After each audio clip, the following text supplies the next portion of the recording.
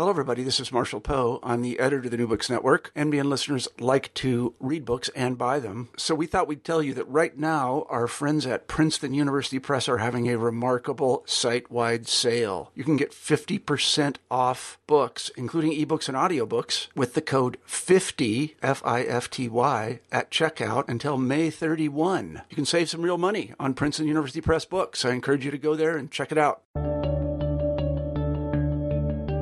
Hello, everybody. This is Marshall Poe. I'm the host of New Books in History. Each week we pick a new history book that we find particularly interesting, and we interview the author of that book.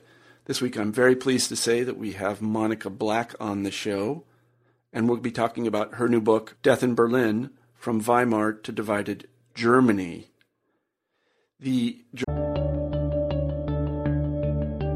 Hello, everybody. This is Marshall Poe. I'm the host of New Books in History. Each week we pick a new history book that we find particularly interesting, and we interview the author of that book.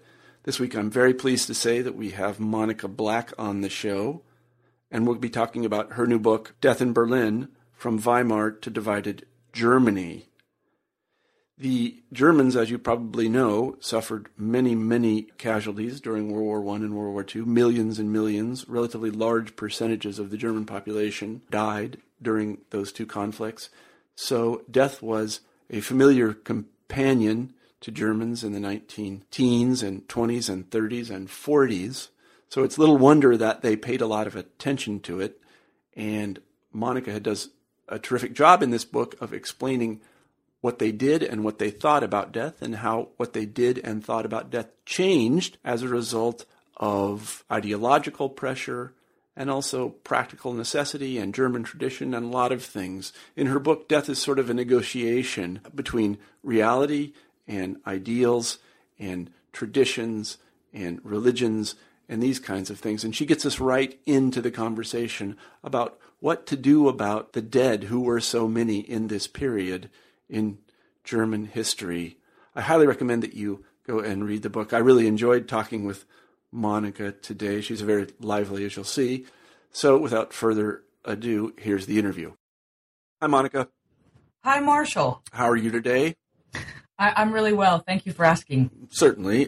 Today we're talking with Monica Black, who has written a terrific book called Death in Berlin, From Weimar to Divided Germany. This is a really fascinating book because it shows the ways in which what might be called the German way of death changed over the course of about a 40-year period, and it changed a lot. It was contested territory, as Monica points out, because there were various interests in German society who wanted to take death and use it in certain ways ideologically, and there were other people that were resistant to that. And then, I think most fascinating, there were exigencies involved. There were things that happened that required action very quickly. And what I'm speaking of here is usually some sort of mass death, especially the Allied bombing campaigns that forced Germans to work more quickly, to relax the constraints that they had on funerary rituals and commemoration. And they really had to improvise. They had to do things which must have been horribly disturbing, to do something with these dead people. And Lord knows the Germans had to deal with death a lot, given the millions in both the cases of World War I and World War II of people that died as a result of those two catastrophes. So I found this book extraordinarily fascinating, and I'm sure that you will too. I hope you go out and buy it. I hope that Cambridge University Press puts out a paperback that is affordable. That would be good, so that more people can buy it. But you can listen to this interview and go to your local library and ask them to get a copy of it for you. So in any event, I enjoyed the book. Monica, thank you for being with us. Could you begin the interview today by telling us a little bit about yourself? Oh, sure. I'd be happy to, Marshall. Thank you so much for all the wonderful things you said about the book. And I have to second the part about a paperback. But in any case, everybody says that, of course. So a little bit about myself. I'm Monica Black. I'm assistant professor of history at the University of Tennessee in Knoxville, Tennessee, and I teach European courses in European history and also, of course, in 20th century Germany, particularly. I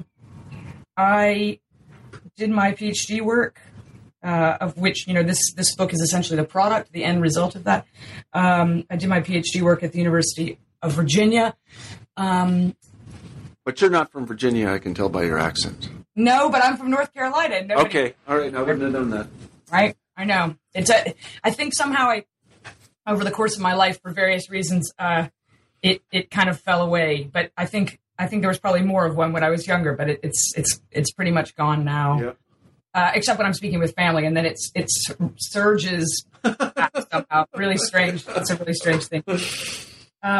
But I worked at the University of Virginia with Alain Confino, who was my mentor there, and in many ways he helped. He was part of the inspiration for this book, I would have to say. Can we call him the famous Alain Confino? The famous. Oh yes, of course we can call him that. I think I was in graduate school with him. I can't remember. Were you? I don't remember. I went to Berkeley. I think he was there. Yeah. Then maybe so. Yeah, it's very possible. Yeah. So, can you tell us a little bit about how you came to write this book, what the genesis, the origins of the book are, other than just, this was my dissertation? No, of course. Yeah, absolutely. Well, I think in some ways, it's one of those things that I've reflected back on many times, trying to piece that all together for myself. I mean, in some ways, I think that I was always a person, for some reason, who was fascinated by cemeteries, and I was fascinated by funerary rituals, and I was fascinated by, there's a certain kind of Gothic tendency, if you will, in my personality. I like, as a child, I remember my grandparents lived in the Shenandoah Valley in Virginia, my great-grandparents, I should say, on a farm, and their farm was near a very old, old by American standards anyway, very old cemetery from the 19th century, and I used to go as a pretty small kid and walk around in the cemetery, and I always loved cemeteries. And I especially loved, once I kind of got introduced to Germany, the culture of Germany, I loved German cemeteries. And anyone who's ever been to Germany and been in a cemetery knows what I mean. There's a real beauty in a German cemetery that it, in many ways, is almost unknown in the United States. I mean, people take enormous care with graves there, and with the upkeep of graves and planting them and weeding them, and that's a year-round process. People going to their family graves and taking care of them, and they're beautiful. So part of it was that, and part of it was my sort of. I was trying to find something that I could write about in German history that would provide sort of access to. If you will, the kind of deeper layers of culture, the parts of culture that are not obvious in everyday life, that take place in moments where they're not necessarily observed, and there are parts of the way that we deal with the dead, and I don't just mean in the United States or in Germany. I think in culture generally, there are aspects of dealing with the dead that are never really articulated. They're just sort of people know what's right and they know what's wrong when you're dealing with the dead. Mm-hmm. So, and I think that's an aspect of culture that is kind of subterranean. And I was fascinated by that. And then I also remember that in the summer before my second year of graduate school, I read Magic Mountain by Thomas Mann. Oh, yeah. And it's a wonderful book. I recommend it to any of your listeners who haven't read it before. It's this deeply philosophical, sort of heavily German philosophical novel about a lot of different things, but one of the obsessions of the book, it seemed to me, was death. And how do you think about it was about it, the book thinks you through lots of aspects of death and what it means to us. And I remember being struck by the obsessiveness of the discussion of death in the book. And I wondered about that at the time. Why is he so heavily influenced by or interested in death? Mm-hmm. Why is Mann writing about that? And that was one of the things. Then I started thinking, well, is this something that's kind of indigenous to German culture, that kind of interest in death and its meaning? Or, is it just something from the period because Mann was writing after the First World War? So I started thinking about all those things. And then I thought, well, why not write a book about death in Germany in the 20th century? What would that look like? Mm-hmm. Mm-hmm. Well, to go back to one point you made, the what might be called German traditions, but traditions in general are often revealed when they're under pressure. I know this is the case in in Russia under the Soviets. What was Russian became immediately apparent once the Soviets attempted to Sovietize everything, and we see some of that in the German case when the National Socialists attempt to National Socialize everything, including death. There are differences between the two.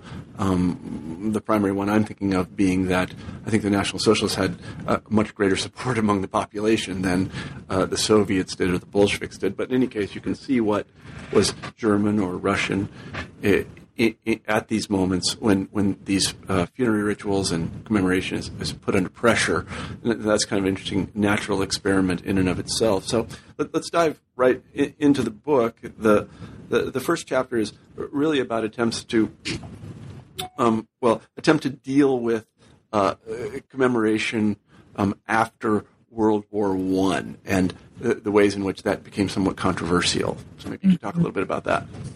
Yeah, I mean, the problem that the Germans as a group of people faced after the First World War was that they'd had this tremendous experience of years of death, of young people, of young men, and the better part of an entire generation had been in one way or another involved in this war, and many of them had died. And so when at the end of the war in Britain, let's say, or in France, where at least the argument could be made that the war had been won, this argument could not be made in Germany. Obviously, Germany had lost the war, and that meant that trying to figure out what the deaths had meant, what they had been for, was horribly complicated and was absolutely contested from the beginning of the Weimar Republic until the very end of it. I mean, there was never a moment when Germans could reach a consensus, kind of social consensus about the meaning of those deaths.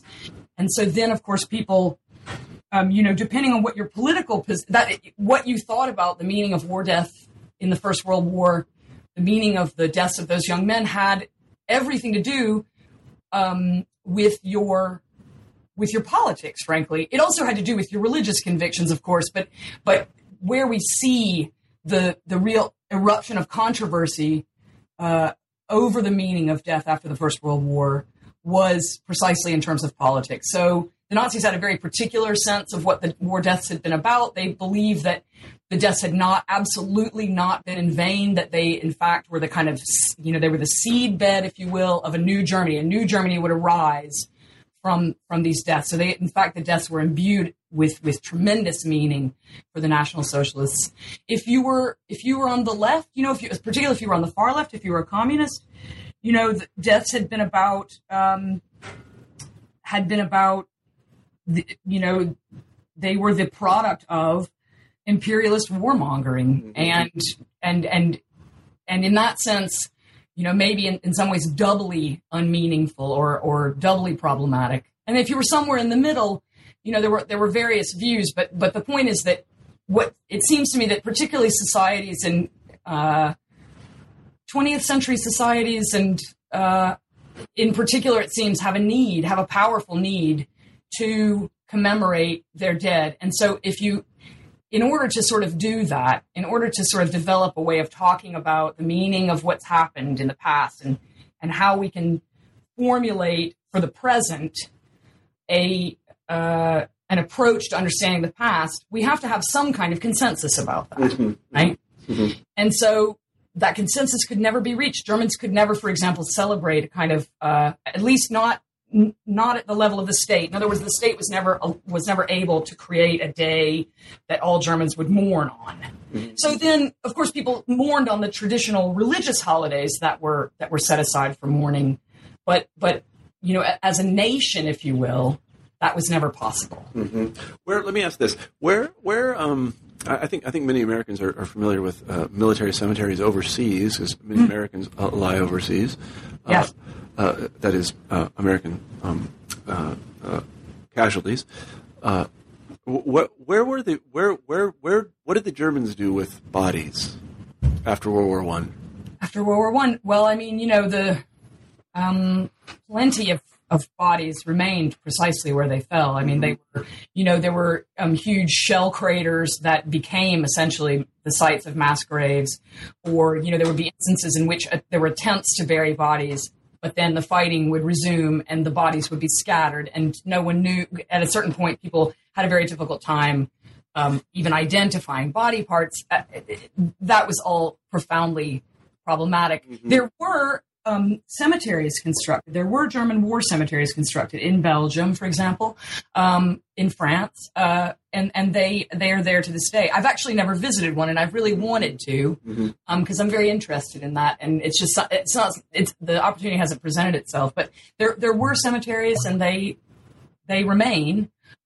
But a lot of people, and this was a tremendous psychological problem for a lot of Germans, that the bodies, that it was quite well known that many of the bodies couldn't really be buried as such, and so that created a lot of psychological dissonance for people after the war.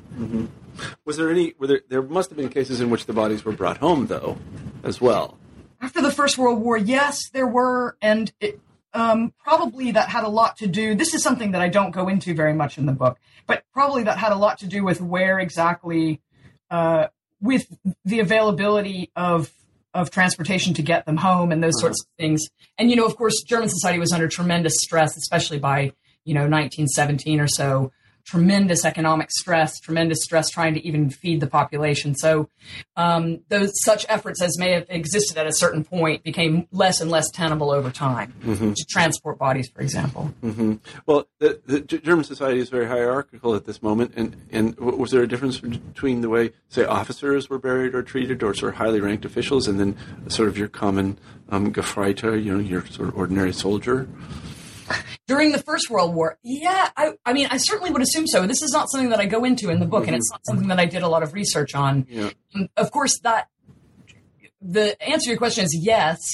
Exactly what happened, I don't know. I do know that in the Second World War, the Nazis were very, very keen that there would be no distinction of rank between different soldiers. So. Right. Yeah. Yeah. Right. No, I was just interested because I know the Nazis. We'll come to that in a second, but the Nazis were much more egalitarian about these things. So let's actually move on then to the Nazi period. As you say, the Nazis, especially Hitler, claimed that his movement was born out of Front Soldaten, and they were sort of in the trenches, and that's where National Socialism was born. Right. There's a long story he tells about this. And he takes a particular interest in commemoration of the war dead. So what did the Nazis say about commemorating World War I dead? We've already talked about that a little bit. And then prospectively, from the point of view of the mid-1930s, how are they going to treat dead in the coming war? Sort of, you mean thinking ahead to the next war, or thinking back? How are they? How are they going to re-understand, reconfigure their understanding of death? How did they do it before the war? Yeah, before the Second World War. Yeah, exactly. Yes. Okay. Right. So the Nazis really they drew on a tremendous number of influences when they were trying to sort of formulate their own sense of what death meant, and they drew on everything from Norse mythology to Christianity to sort of natural scientific understandings of death. They had in many ways there's a variety of opinions about this. I mean, there's not sort of one. Nazism was really a work in progress. It always was. It was from 1933 until 1945. It never, to say what Nazism is in any particular moment is actually quite complicated because circumstances were dramatically changing all the time, and because this is Nazism was a revolutionary worldview. I mean, the Nazis set out to change the world. They set out to change their immediate world, and they set out to change the world in general. So, but they drew on a lot of different influences. They sort of, at the core, I think you could say, of almost all Nazi thinking about death was the notion that death was simply the passage from one form of existence to another. So that when bodies were buried, they were thought to fertilize the soil, which then brings forth new life. And they saw sort of all of nature and themselves as sort of a part of one symbiotic relationship.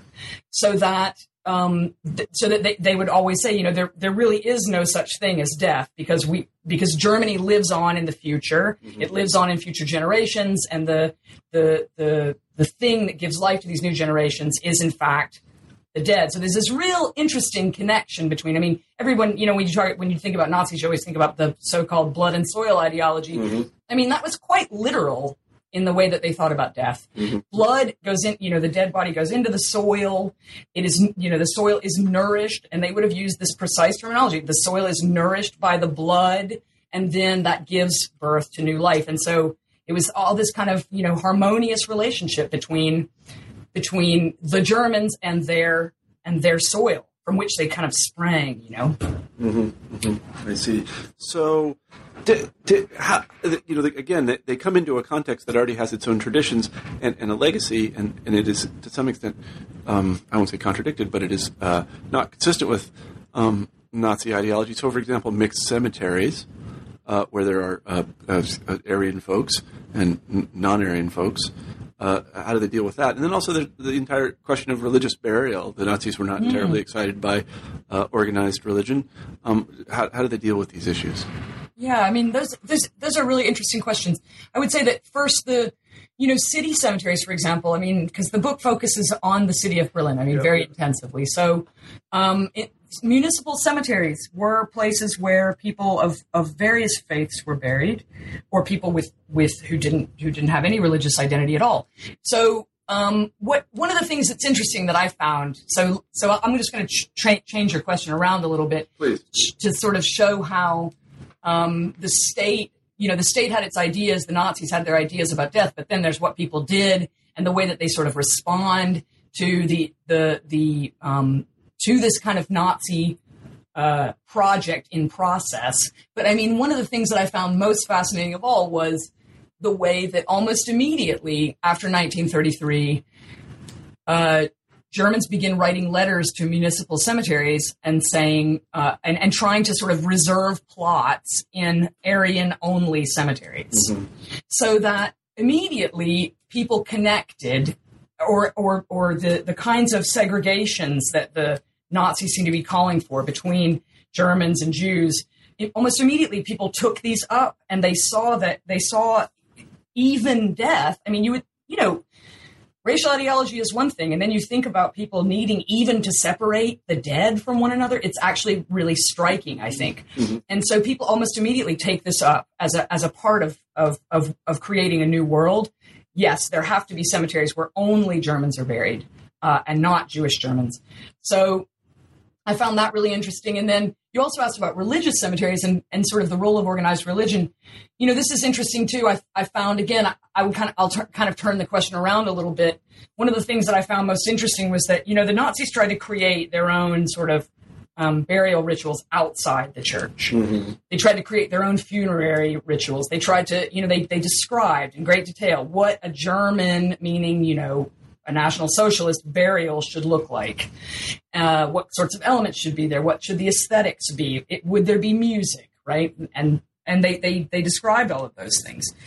What's kind of interesting to me, and really at the heart of some of the things that I'm fascinated by about Nazism, was the way that actually it wasn't so much that the Nazis were able to impose their rituals on the churches. It was more like the churches, in many cases, pastors would see Nazi ritual and adopt it on their own into churchly rituals, so that you get a really syncretic kind of thing happening. And nobody knows, we can never know what might have happened to this syncretic Christian / Nazi burial ritual had it been able to continue to develop past 1945.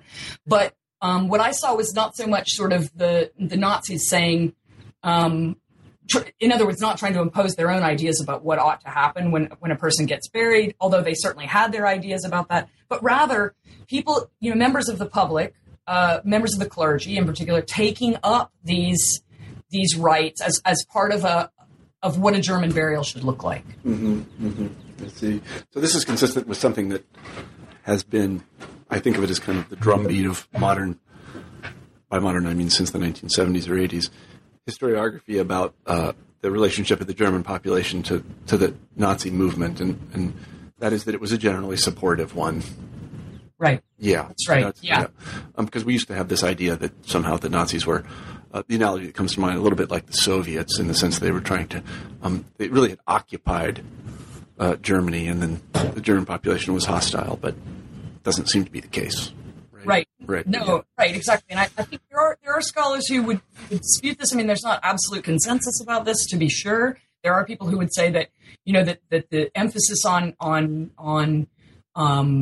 consensus from the German population, the emphasis has been too great, and that actually we should look more at the extent to which the Nazis used terror to keep the population in line. But I tend to come down on the other side of that. It seems to me quite clear that Germans adopted. That's actually another aspect of this too. I think there's a way in which the terms that we use to describe this they don't clarify what we want to see. They actually kind of make things more complicated. So if you think of Nazism as like a system that was full blown in 1933, and then it comes to power and it imposes itself on a population, then you can't see that actually Nazism, came out of German culture. It's a product of German culture, right? And then in power, the Nazis wanted to do things, but of course they could only do things within the range of options that were supplied by the culture itself and by what people would tolerate, right? And it seems to me that that's kind of the way that when I said that I think of Nazism as a work in progress, and that I think my work about death demonstrates its work in progressness. That's exactly what I mean. That the thing was the thing that we call Nazism was constantly a changing thing. It was constantly responding to new circumstances, and it was a society-wide project. It was not a project of a few individuals at the top, which is, of course, as you said, the way that people used to conceptualize it. Yeah, right. Well, and again, as someone who's studied Russia and the Soviet Union for a long time, I think the difference is pretty striking. The Soviets were, at least initially, something like an occupying power, and there was great antipathy in the population against them. They did not feel constrained by Russian culture often to do whatever they wanted to do. Yes. And so we see a very different kind of relationship between the people and their leaders. There's striking things that I learned a long time ago about this. The openness of the press in Germany, even during the war, where they would simply talk about the way things were going. In the Soviet Union, this never happened. The government could never tell the truth, and almost never did. So there are lots of. I could go on and on about this, but in any event, let's move on actually to the war itself. So. The war opens, goes pretty well. Then the Russian campaign starts on June 22nd, 1941. Doesn't go so well. And right. I just talked to somebody, or I listened to an interview actually on the New Books Network, on the New Books and Military History channel in 1941, after they invaded the Soviet Union. Wehrmacht soldiers or military personnel were dying at a rate of 1,000 a day. Yes. Yeah, 1,000 a day. Yes, it's an amazing number. Yeah, and So yeah, something has to be done about this. What do they do? Well, at first they tried to maintain the same sorts of practices that they had implemented in 1933, which is to say that they created, they marked out cemeteries for soldiers who had died. They created. There were people within military units whose job it was to identify bodies, to get them buried, and to create markers for those graves. But this doesn't last very long, and it falls apart at a certain point.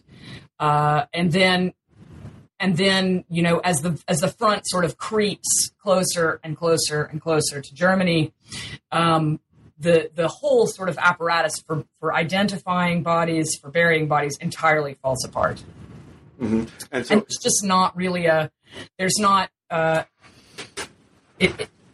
given the constraints of the war, it just wasn't possible to maintain any of the traditional expectations about what happens with war dead. Mm-hmm. So this is, again, I should tell listeners that you don't deal explicitly with a lot of these issues that I'm about to bring up, because I'm just interested as somebody that has often wondered about a couple of questions. So they created cemeteries in Poland and the Soviet Union, formal military cemeteries in the first couple of years of the war. Yes. They did. But then as things went on, they found they were basically unable to do that. Yes. Yeah. And grave registration, what did they call it? As you say, just fell apart. Now, when the Soviets came back through, did they rip all these, what did they do with these cemeteries? This is a very good question, and I actually cannot answer this, and I need to know this, actually, because it's something that I've wondered about many times. My impression is that the Soviets, they destroyed them. Yes, I think that's right. And I'll tell you, there's one thing that I know about this in particular is that there was after the war. Well, I shouldn't say that. I mean, it's really been since the collapse of the Soviet Union. That's right. It's been since the collapse of the Soviet Union that groups of Germans and Austrians as well, not just Germans, Austrians as well, have gone to parts of the former Soviet Union and tried to identify bodies and tried to bring remains back. And so my impression is precisely yours, that these cemeteries were destroyed. And in fact, in Poland, for example, in parts of Poland that had been, inhabited by both Germans and Poles, there are many stories after the war about the destruction of German cemeteries. Mm-hmm. Now, the extent to which this is true, I mean, whether or not this was if it was sort of undertaken on a mass scale, or if it was just, a product of immediate sort of vengeful feelings at the end of the war, or if all German cemeteries were destroyed in those places, that I don't know. But I do know that there are many, many stories that you can read from post-war literature in Germany about the destruction of those cemeteries, particularly in Poland. Mm-hmm, mm-hmm. Now, during the war, did and let's exclude for the moment the mass bombing campaign and the destruction of cities, did the Nazis change the ways in which they presented the death of military personnel? Over time? Yeah. Well, I mean, in some ways, they, part of what kind of worked about their idea, if you will, to put it in kind of instrumental terms, but part of what worked about their idea of, that the blood of Germans nourishes the soil, and that's what makes this land ours. Mm-hmm. Part of what worked about that was it was really a part of the, imperialist project of conquering Eastern Europe. I mean, everywhere that Germans died, everywhere that their blood was spilled on the ground was now thought to be, and this is, to use the words that were used by people at the time, holy and German. The blood of Germans makes the soil holy and German. Mm-hmm. And that, whether people were being buried or not in the East, that rhetoric, that idea continued.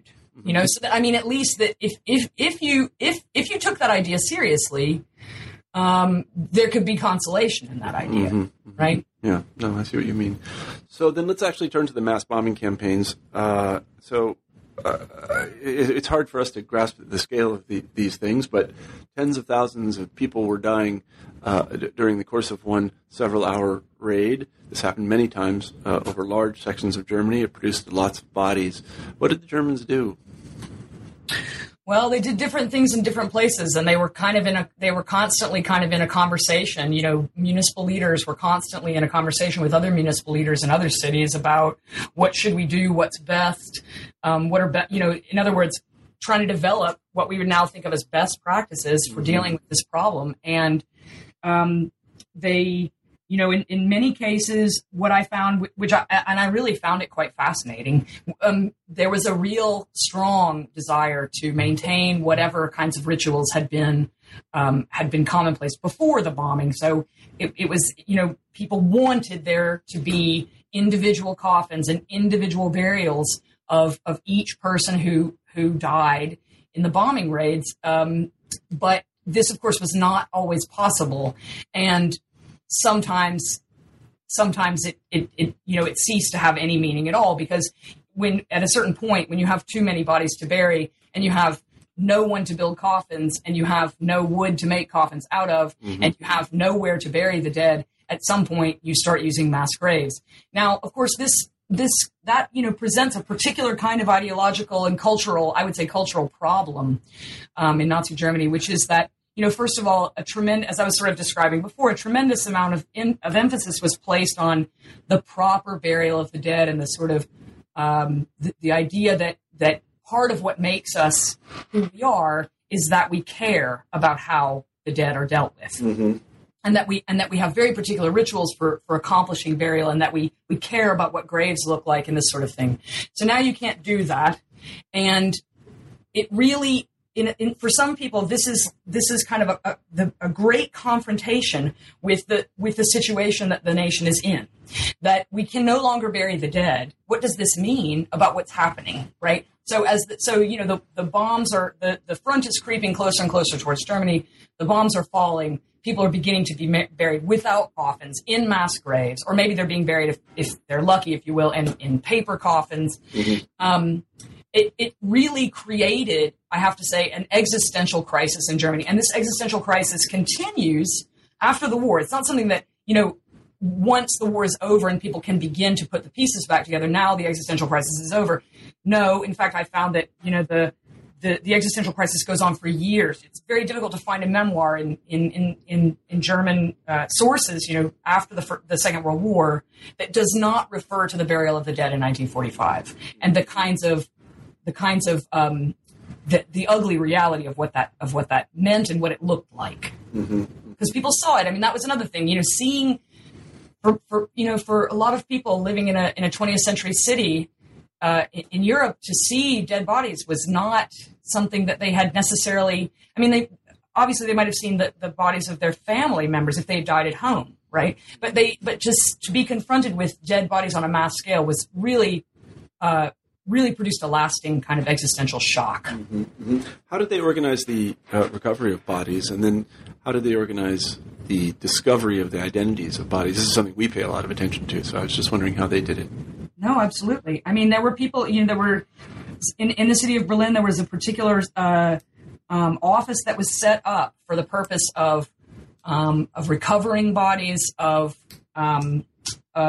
dealing with the bodies. They would, sometimes bodies would be taken to, there's a really kind of ugly image in my book of a quite shocking image, I should say, of what was called a Leichensammelstelle, which is a nice long German word, which means a corpse collection site. That it was a big room, like a gymnasium or something, a big empty room where the bodies were laid out and people could come and try to find, if they had lived in the neighborhood where an apartment building had been brought down or something like that, they could come there and look for their loved ones. And up to a certain point, I mean, the city really tried, as I was saying, to maintain the sort of normal ways of burying. So people would come and they would say, I don't like the kind of coffin that you've put my loved one in. I want them removed from that coffin, and I want to purchase a coffin on my own, and I'll supply that, and then I'll take care of the burial.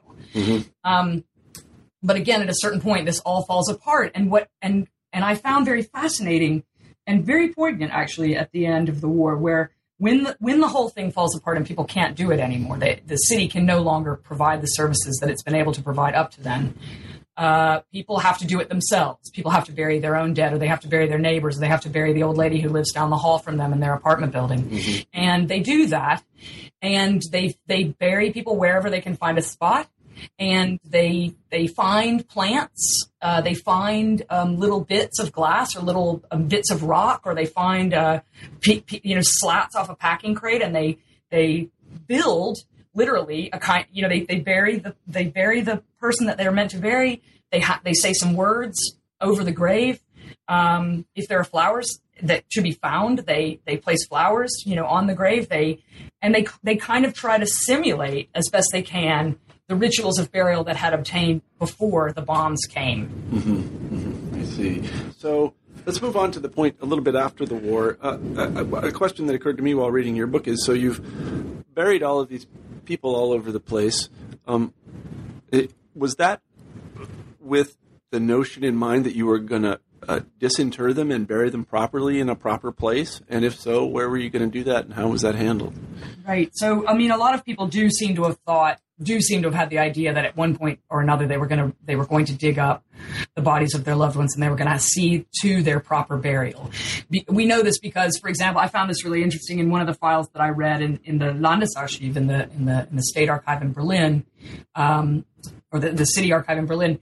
The people would often place doors or big heavy pieces of lumber over the body if they weren't. In other words, if they had to bury, say, their loved one, their mom, their dad, their grandmother, they would bury him or her, and they didn't have a coffin, so they would place a heavy door over the body before putting earth on top of it again, so that they would be able later, first of all, to simulate a coffin, I think, but also so that, hopefully later to facilitate getting them back out of the ground. And so after the war, there's the kind of the Allies very quickly, they have to deal with the dead, because they have to bring order to the city, basically, and that certainly meant dealing with the dead. So the Allies will kind of come in and reorganize burial in various ways, but the Germans themselves, sometimes under cover of night, would go out, dig people up, and take them off somewhere else in hand carts and with whatever conveyance they were able to find. Sometimes, I read stories about people, after the war had ended, who, say, a baby died, and the entire, apartment building where they live got together to try to figure out how to build a coffin for the baby.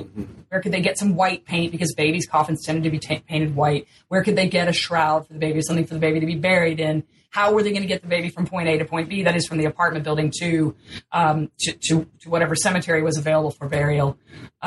So people, faced with these circumstances, simply took matters into their own hands.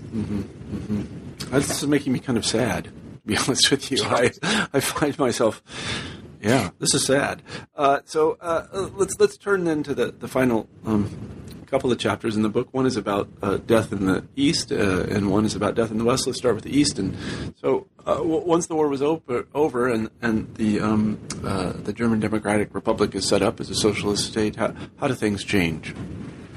Well, in some ways, I don't think they really changed that much. In the period, that's kind of my argument, is that, certainly the GDR did develop, the German Democratic Republic did develop its own quite interesting and really, really fascinating culture of death that was that combined some elements of German culture, of the sort of German death ways, with socialist ideals. But that doesn't happen in the 50s. The state wants it to happen, and they do various things to try to make it happen. But at least I argued in the book that, particularly after having dealt with this existential crisis of what had happened in 1945, the non-burial of the dead, the bodies laying in the streets, people not being able to bury their loved ones in coffins.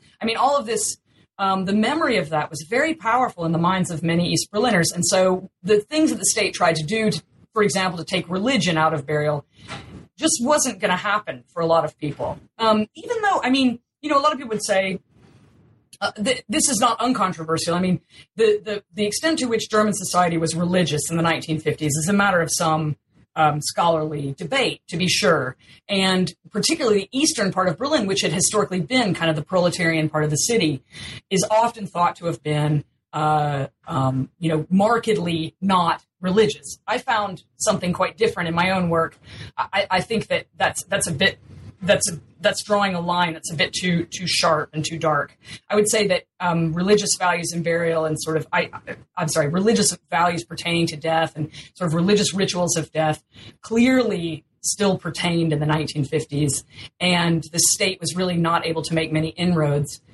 And I think that was both because of religion, because of people's traditional values vis-a-vis religion, but I also think it was because of the catastrophe of 45, and people wanted somehow to, rather than going bravely into the socialist future, in a certain sense, they wanted to recoup. They wanted to sort of, they wanted to reestablish certain parameters of death, and to sort of put back together what had been broken in a way. Mm-hmm. And were the socialist authorities, did they take kind of a hands-off approach to it then? When somebody died? In the 50s? Yeah. Well, I wouldn't say hands-off. They did try. There were certain things they tried. For example, they wanted to take burial out of the hands of private property owners. They didn't want individuals running burial services or what we would call, funeral homes or something like that. Yeah. They wanted the state, or in the case of Berlin, they wanted the municipal government to be responsible for that. And they wanted to private coffin makers, private flower shops, which, served cemeteries, anything sort of private property or private entrepreneurship oriented that pertain to burial, they wanted to take out of the hands of individuals and put into the hands of the city or the state. So they did try to do this, and they worked on it throughout the 50s, but they weren't successful. And to be honest, I mean, in this case of Berlin, it's really interesting. They weren't really successful at doing that until arguably the 70s or 80s, and even then, there were still private individuals who owned, shops where people could buy coffins or who provided burial services. So they just weren't able to do it. And of course, the other thing is that the communists, really, the SED, the Socialist Unity Party, which is the ruling Communist Party of East Germany, really, they draw on a very long and rich history of socialist non-religious burial practice in the 50s. There were socialist non-religious burials in Weimar, Germany, and before them. So that history is there, but it seems to me that it wasn't particularly influential until a bit later on. And a bit later on, then why does it change?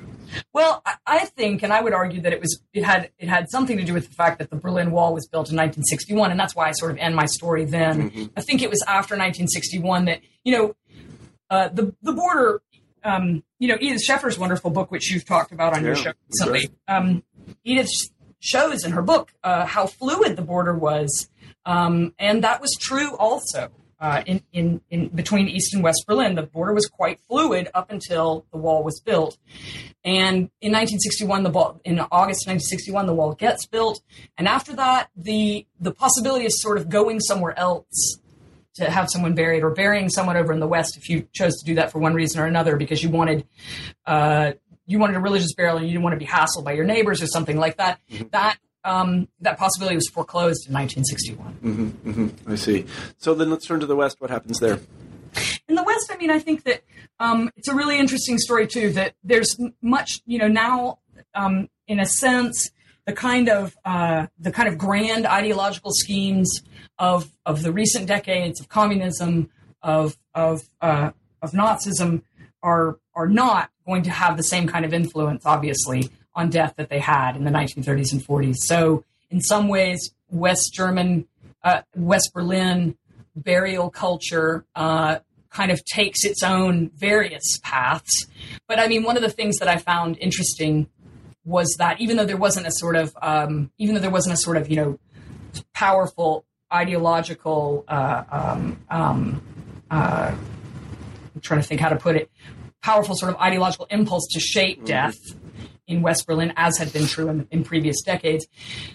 Nonetheless, there were changes. I mean, what we really see is not so much changes in burial ritual or burial practice in the West, but we see that gradually over time, the war kind of, West Germans worked very hard to sort of bring order, just as East Berliners did. West Germans and West Berliners worked very hard to bring order back to the rituals of burial. And for the West Germans and for the West Berliners, this meant creating laws about war graves. Now, a war grave was a very expansive category in the 1950s, and it could include anyone from a victim of the Holocaust to an SS officer. Anyone who had died during the war, essentially, got their grave protected in perpetuity by law.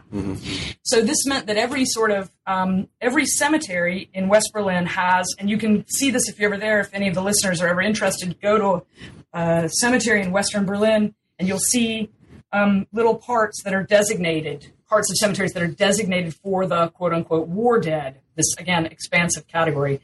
And I argue in the book that, creating a law like that and then sort of bringing the dead into spaces that were designed for them, that acknowledge their dignity, in a sense was a way of domesticating the experience of mass death. So now there's a place for the dead, they're there, and we can all get on with the business of rebuilding, of economic expansion, of what have you. I mean, that was sort of the most dramatic change for me about the West was not so much about, how people buried the dead per se or what they thought about death, but more about the fact that death begins to recede from consciousness in a way that since the First World War had not been possible. It had been a constant feature of life. And now suddenly by the late 50s, death is not so much a part of everyday life anymore. I see. So let me ask a couple of questions, some of which go beyond the the scope of the book and some of which don't, or at least touched on. One question which I think many people will be interested in is how the Germans even today deal with war dead from World War II. There was a famous incident in which I guess it was Ronald Reagan went to a cemetery right in Bitburg. At Bitburg, yeah, that had members of the SS in it, and that this became somewhat controversial. I don't exactly remember what he said or why it was controversial, but except to say that these SS members were there. How do Germans deal with this today? With the issue of the war dead, and especially World War II dead, and SS officers, and people that might have been perpetrators, that kind of thing. Right, absolutely. Well, the law, the war. It's called the War Graves Law. This law that I was talking about, which was instituted in 1952, or which became law in 1952. The War Graves Law still pertains, and the War Graves Law has, in some ways, became more expansive over time rather than less expansive. So that means that. Those graves, unless something's happened that I'm not aware of, those graves in Bitburg are still there. And I think that, in a way, the way that German society deals with those graves now is that they're not really, they're in a way not present. They're in a cemetery, they're in a far corner, usually they're in a far corner of a cemetery, war graves, and they're just sort of not, it's not something that it's a good question too, because I'm going to go to Germany this summer, and I'm going to think about your asking this a little bit more deeply, because I do wonder if for example, there have been recent moves to change the parameters of the war graves law, and I don't know that actually. Mm-hmm. But I can say that, in the case of Reagan going to Bitburg, the problem that so many people had with the incident was that he was basically equating, as the War Graves Law itself did, he was basically equating all people who died in the war together, equating them and calling them all victims. Mm. So, and obviously some of them were victims and some of them were not. So, so that it, but I don't think that this is something that's a constant feature of public life by any means in Germany today, or something that gets discussed very much. That's my sense, anyway. Yeah, no, I see what you mean. So another question I had is we in the United States are, of course, are very familiar with holidays, public holidays that commemorate the service of people in the military and war dead, things like this. Veterans Day and Memorial Day. That sort of thing. The English have them, and the Canadians have them. Do the Germans have anything like this? Yes, they have a national day of mourning, which is called Volkstrauertag. So literally, right. The People's Memorial Day, the People's Day of Mourning. They do have it, and my question would be, and I'm really interested in this. Volkstrauertag was a holiday that was invented in West Germany after the war. Mm-hmm. There are ways in which there are antecedents of it. I shouldn't say it was wholly invented after the war, but in any case, it was instituted as a holiday after the Second World War. And then, of course, when the unification happened, when the two Germanys became one again, mm-hmm. How did East Germans feel about Volkstrauertag? Because, for them, the notion of the great ideological problem of the war dead of the Second World War, as a having formed a new socialist fatherland, the problem with the war dead of the Second World War was that they had fought for Hitler. So obviously you could not commemorate them. Yeah. And so Volkstrauertag, I would assume, had some very strange sensibilities attached to it for East Germans. Mm-hmm. Yeah. No, I imagine it did. Now, do they go and put flowers on the graves of war dead like Americans do? Yes, these sorts of things happen. There are also, really interesting things like there are organizations, there are private organizations in Germany that care for the graves of the war dead. Uh-huh. They bring young people. The sort of ideology behind this has changed dramatically over the years since 1945. But there's a private organization that takes young Germans to various sites of German war graves, whether in Germany or outside of it, and the young students and pupils will tend the graves. And of course, this is done now. The idea of doing it now has to do with reminding oneself, or sort of reminding the German nation of it's not only its responsibilities to the dead, but of course to peace. Mm-hmm. And so now that has a very pacifistic tone to it. but the origins of that group are quite different. It's just that things have, ideologically have shifted so dramatically. Mm-hmm, mm-hmm. Now, none of these graves that the war did of World War II, none of them have swastikas on. You can't have a swastika on something in Germany, can you? No, you can't. And I don't think, there was a period of time when, those sorts of things were chipped out of graves. Yeah. But even throughout the 50s, people would still complain about, I saw a grave today in the cemetery that has a swastika on it. It needs to be dealt with. Uh-huh. I would assume that process is I would be very, very, very surprised. And I think the local people in whatever town this might happen would be very surprised to still find one, because I think they've been, quite systematically taken care of. Uh-huh, I see. Let me ask one more question about German war dead. I know that when I been to the Soviet Union, I noticed one thing is that it's often the case that, particularly in the Western Soviet Union, that there were Jewish cemeteries, and they were separate from Christian cemeteries, of course, but they'd been destroyed. Not destroyed in the sense that they had all the grave markers removed and been plowed under, but they had just been plundered. And they had never been reinstated. They were really in kind of a sad situation. I saw a bunch of, actually, I think I saw a bunch of them. When would they have been plundered? I don't know that, to be honest with you. I don't know. These were areas that were occupied by the Nazis. Yes. In some cases they were, in some cases they weren't. I think I remember seeing them at least in 3 places, of places that there were Jewish cemeteries. People call them the Jewish cemetery, and there's graffiti all over the stones had been disrupted and things like this, or they had been all ripped up. Oh gosh! So did anything like that happen under the Nazis? Yeah, it did.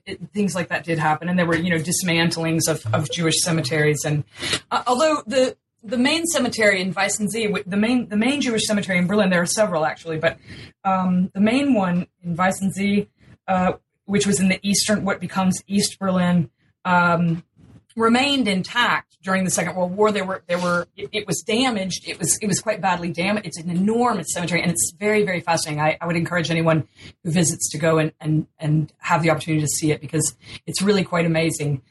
Parts of it were very badly damaged and had to be repaired and put back together after the war. Mm-hmm. But there were places, in Berlin, the wholesale destruction of Jewish cemeteries doesn't happen during the Nazi period. And part of the reason is that, Nazi officials talk to each other and they say, we can't get rid of the cemeteries because we still need a place to bury Jews. Mm-hmm.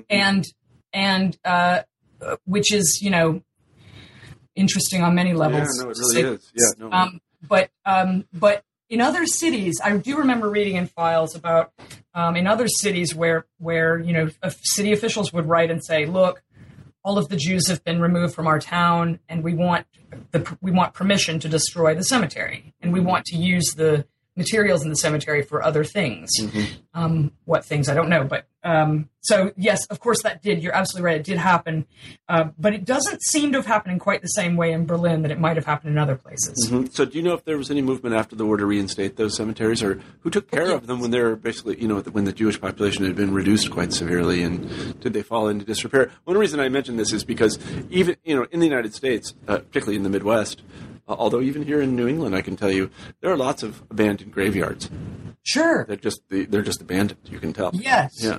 I think one of the things that's interesting about Germany as a country is that is so rare, actually, that you don't seem to see many. In the United States, in the American South, which is the place I know best here, that abandoned graveyards are very, very commonplace things, and people will buy a house and then they'll find, there's a grave in the backyard. It just happened not long ago. Yeah. Which is really interesting. A man said, I don't know where this gravestone came from, but it's in my backyard, and I'd like to offer to the public, the opportunity to please come and claim it. Right.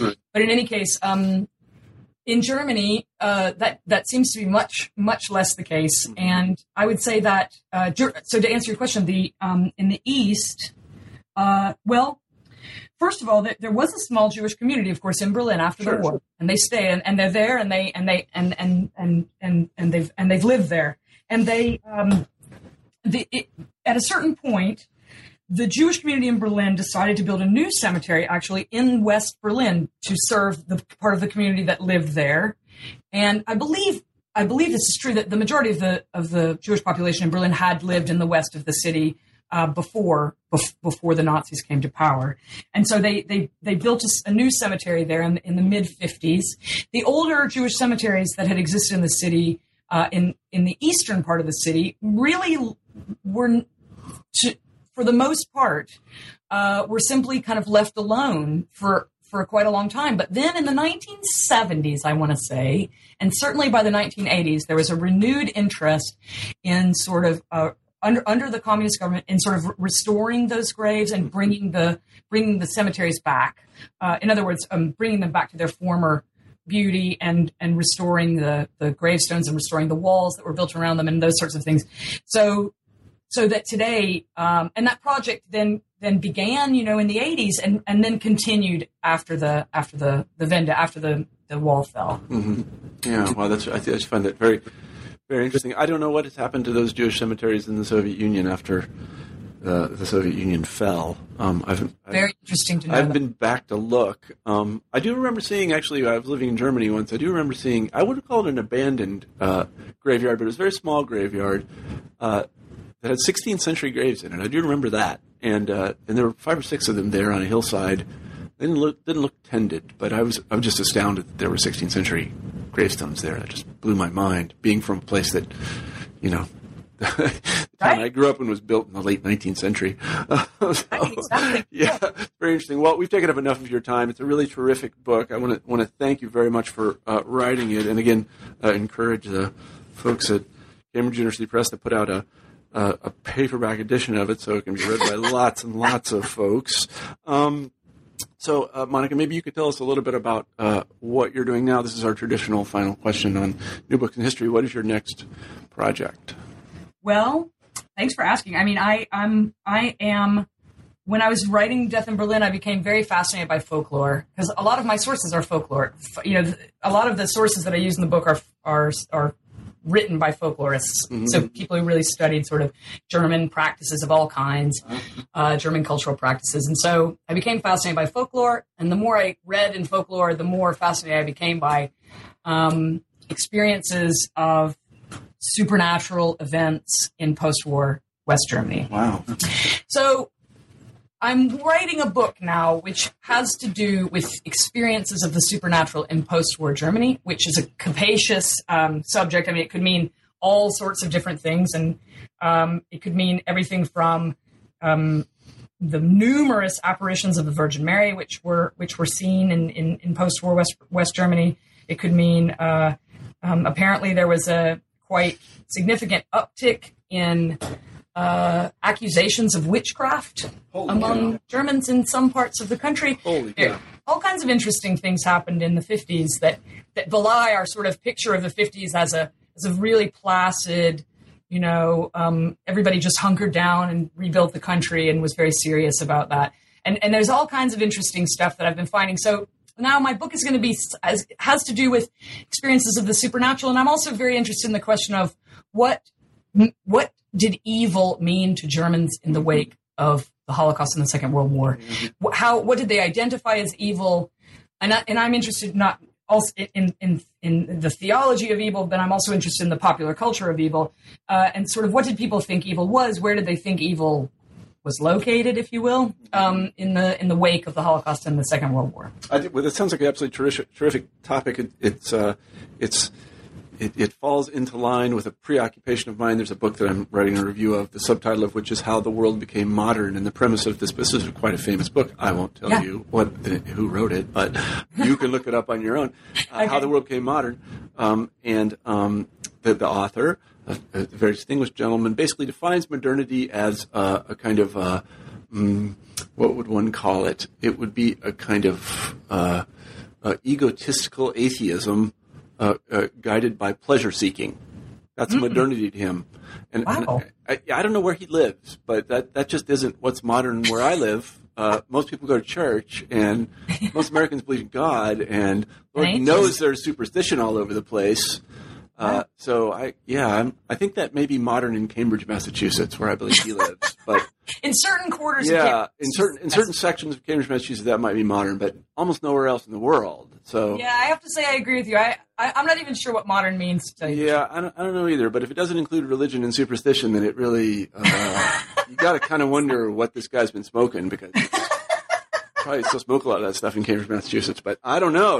Again, it's astounding to me that you would think that atheism is Also, it's not like there aren't Greek presidents to atheism. It's just, anyway. That's again one of my old hobby horses. I think that people, think the world is their refrigerator. As a friend of mine used to say. Anyway, we've been talking with Monica Black, and I could talk for a lot longer with her. Really, I could, but I'm not going to make you bear that. She's written a book called Death in Berlin: From Weimar to Divided Germany. It's a terrific book. I recommend that you go and read it if you can. Monica, thanks very much for being on the show. Oh, thank you, Marshall. It was a delight. Okay. All right. Bye-bye. Bye. You've been listening to an interview with Monica Black about her new book, Death in Berlin, From Weimar to Divided Germany. I'm Marshall Poe, the host of New Books in History. I hope you have a great week.